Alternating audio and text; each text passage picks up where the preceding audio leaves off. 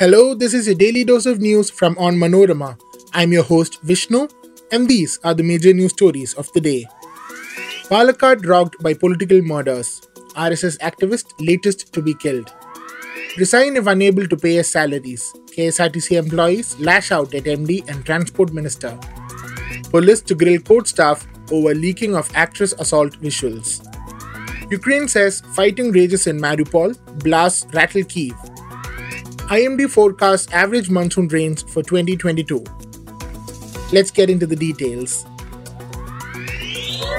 In a likely tit-for-tat attack, a Rashtriya Swayamsevak Sangh activist was hacked to death at Melamuri in Palakkad town on Saturday. The incident occurred a day after the murder of a Social Democratic Party of India functionary at Ellapulli. On Saturday, Srinivasan, a former physical training instructor of the RSS, was hacked at a shop by 5 assailants who arrived on 3 bikes. A witness claimed Srinivasan was hacked over 20 times with swords. At the time of reporting, the gang of 5 has not been identified. Srinivasan was targeted even as the district is on security alert following the murder of SDPI functionary Subair. The Kerala State Road Transport Employees Union on Saturday lashed out at Transport Minister Anthony Raju for failing to resolve the current crisis that has engulfed KSRTC, the state-owned public transport corporation. The union, part of the Centre of Trade Unions, has threatened extreme steps including the boycott of duties if salaries are not paid immediately. It has also demanded the reinstatement of employees who were previously part of KSRTC's empanel system. The union urged Raju to not forget the role the organization played to see him become the minister. The minister must not forget the promises he has made, KSRTEA State Secretary Shantakumar said. The union has also locked horns with KSRTC chairman and managing director Biju Prabhakar, demanding that he resign if he can't find a resolution. Though the Kerala government sanctioned Rs 30 crore to KSRTC for disbursing salaries, the corporation maintains that it has not received it. In any case, Rs 30 crore won't even cover half of the amount needed. The union estimates at least Rs 82 crore is needed to meet employees' salaries. Where talks have failed, the employees' union has decided to intensify protests. Now both the Transport Democratic Federation and the CITU have called for a strike. While the Transport Democratic Federation's strike is slated for May 6th, CITU's indefinite strike will begin on April 28th. Court employees are said to be questioned by the police over the leaking of the visuals of the sexual assault of an actress in 2017. 2 employees of the Ernakulam Principal Sessions Court will be questioned in the first phase, crime branch sources said. The court had on April 4th allowed the investigation team to interrogate its staff. The court officer and a clerk, who was in charge of keeping the material evidence, will be questioned in the first stage.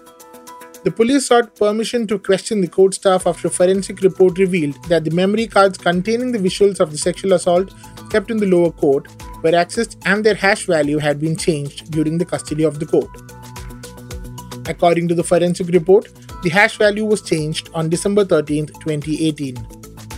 The crime branch sought the court's permission to question the staff who were on duty that day.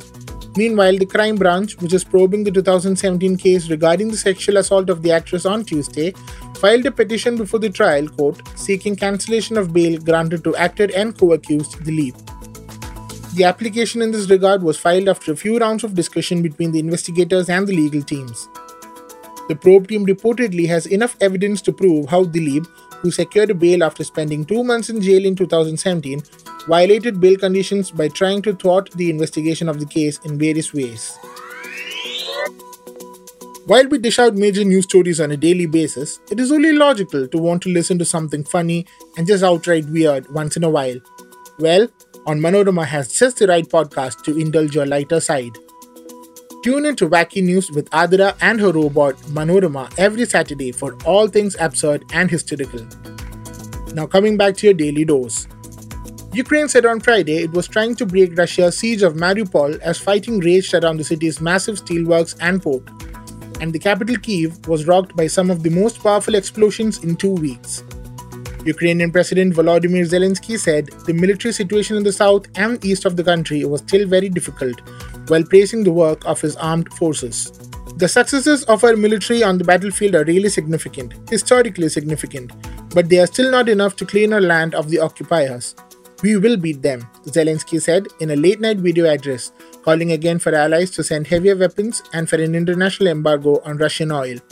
Meanwhile, Russia said it struck what it described as a factory on the outskirts of Kyiv that made and repaired anti-ship missiles in an apparent retaliation for the sinking on Thursday of the Moskva, the flagship of Moscow's Black Sea Fleet. Mariupol has seen the worst fighting of the 7-week-long war. Home to 400,000 people before Russia's invasion, the city has been reduced to rubble. Thousands of civilians have died and tens of thousands remain trapped in the city. India is likely to receive normal monsoon rains this year, the state-run weather office said, raising prospects of higher farm and general growth in Asia's third biggest economy. The rains, which usually lash the southern tip of Kerala around June 1st and retreat by September, are expected to be 99% of the long-term average this year, the Indian Meteorological Department said in a statement.